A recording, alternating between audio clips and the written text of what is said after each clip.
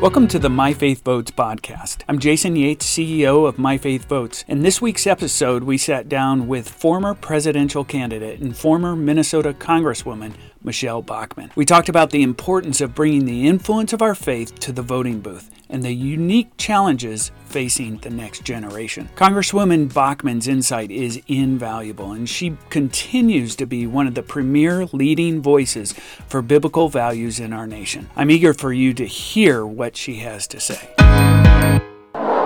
So, Michele, is America headed in the right direction? Well, yes and no. Okay. I mean, that's a really easy one. I think that today America is headed in the right direction politically, certainly. On the political level, our president has taken us in a direction that has the United States growing and expanding and winning, to use his terminology, Sure. in practically every metric you can find. Now the United States is respected, we're viewed with strength, and we are seen as a partner where there was questions about that before. So I can verify, certify that we are doing very well on a foreign policy perspective, and every day we get good news stories on the economy. Young people are doing fantastic.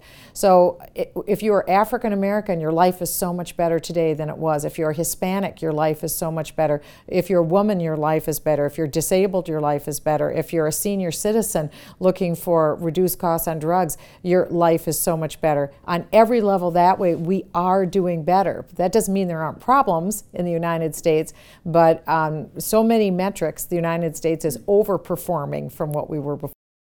Culturally, Christians are concerned about direction of where we're headed. So how do you see that, and what are some of the key issues, if you will, culturally, that you're most concerned about? Well, I think on the spiritual level and on the cultural level, that is the greatest level of concern, because spiritual drives culture, culture drives politics, and drives a number of other things. And so culture is huge. Culture is everything.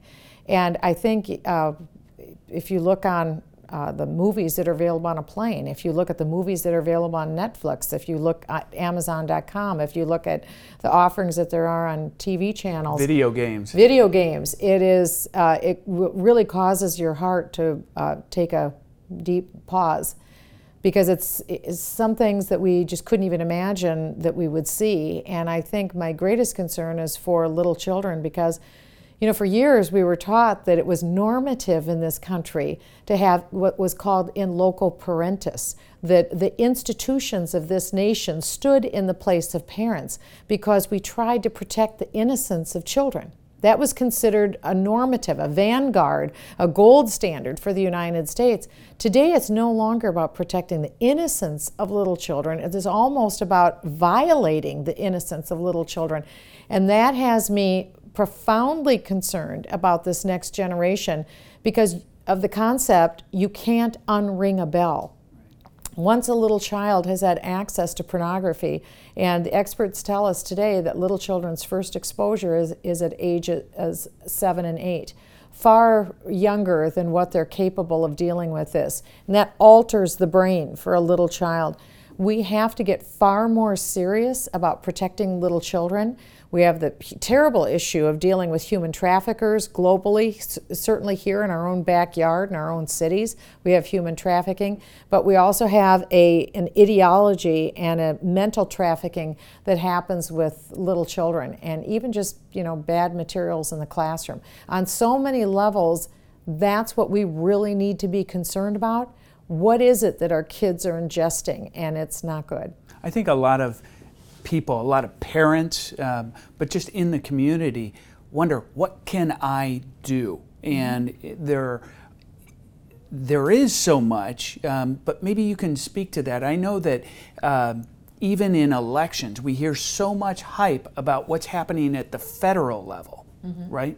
But there's so much happening in our own communities. So what guidance, what advice would you give individuals who want to do something, see some of the cultural and spiritual concerns, and want to do something? What would you say to them? I would say that there are opportunities all around you if you open up your eyes.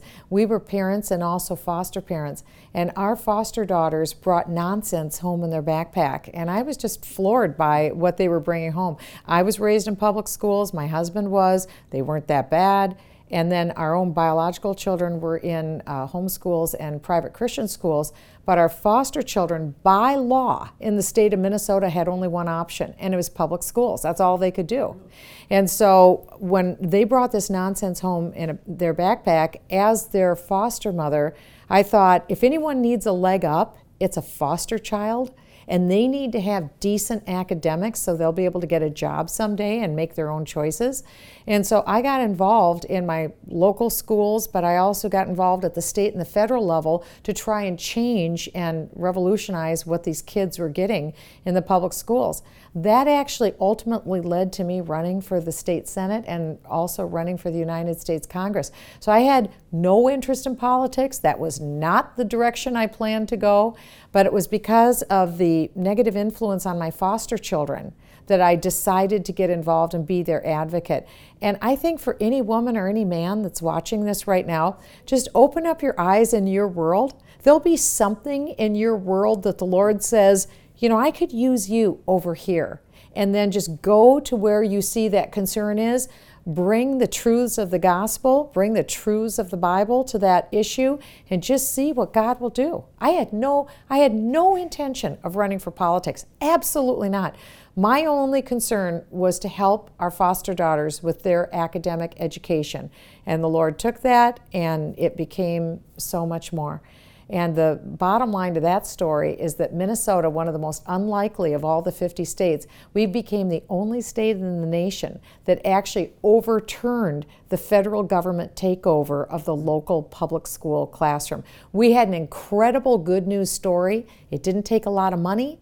It didn't take tons of people. It took bringing a biblical application to make it happen. So I just want to encourage everybody. It's possible. Sure. One last question, thinking about how to hold elected officials, whether it's at the local level or the federal level or anywhere in between.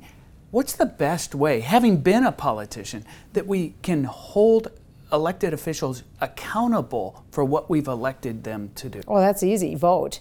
You vote. That's the best way you hold them accountable. If you see them doing things that are against your best interests, you vote them out of office. And either you run for office yourself or you find someone that you can believe in to run for office and put them up, and the improbable becomes possible. Look at Donald Trump. No one thought this guy had a chance. Now he's the leader of the free world. He is not only revolutionizing the United States, he's revolutionizing the globe for the better. So can things change? Absolutely. Don't take a status quo mentality. That's the genius of the American government, that we can actually change our surroundings. We are not stuck. We are not victims of our circumstances. We have the freedom to do something about our life. So everyone can get involved. They can get involved in voting, number one, but beyond that, they can get involved in their community and they can run for office themselves or get someone else to. Thank you so much for your time today. Yeah, thank you. If you'd like to learn more about what we do at My Faith Votes, go to myfaithvotes.org.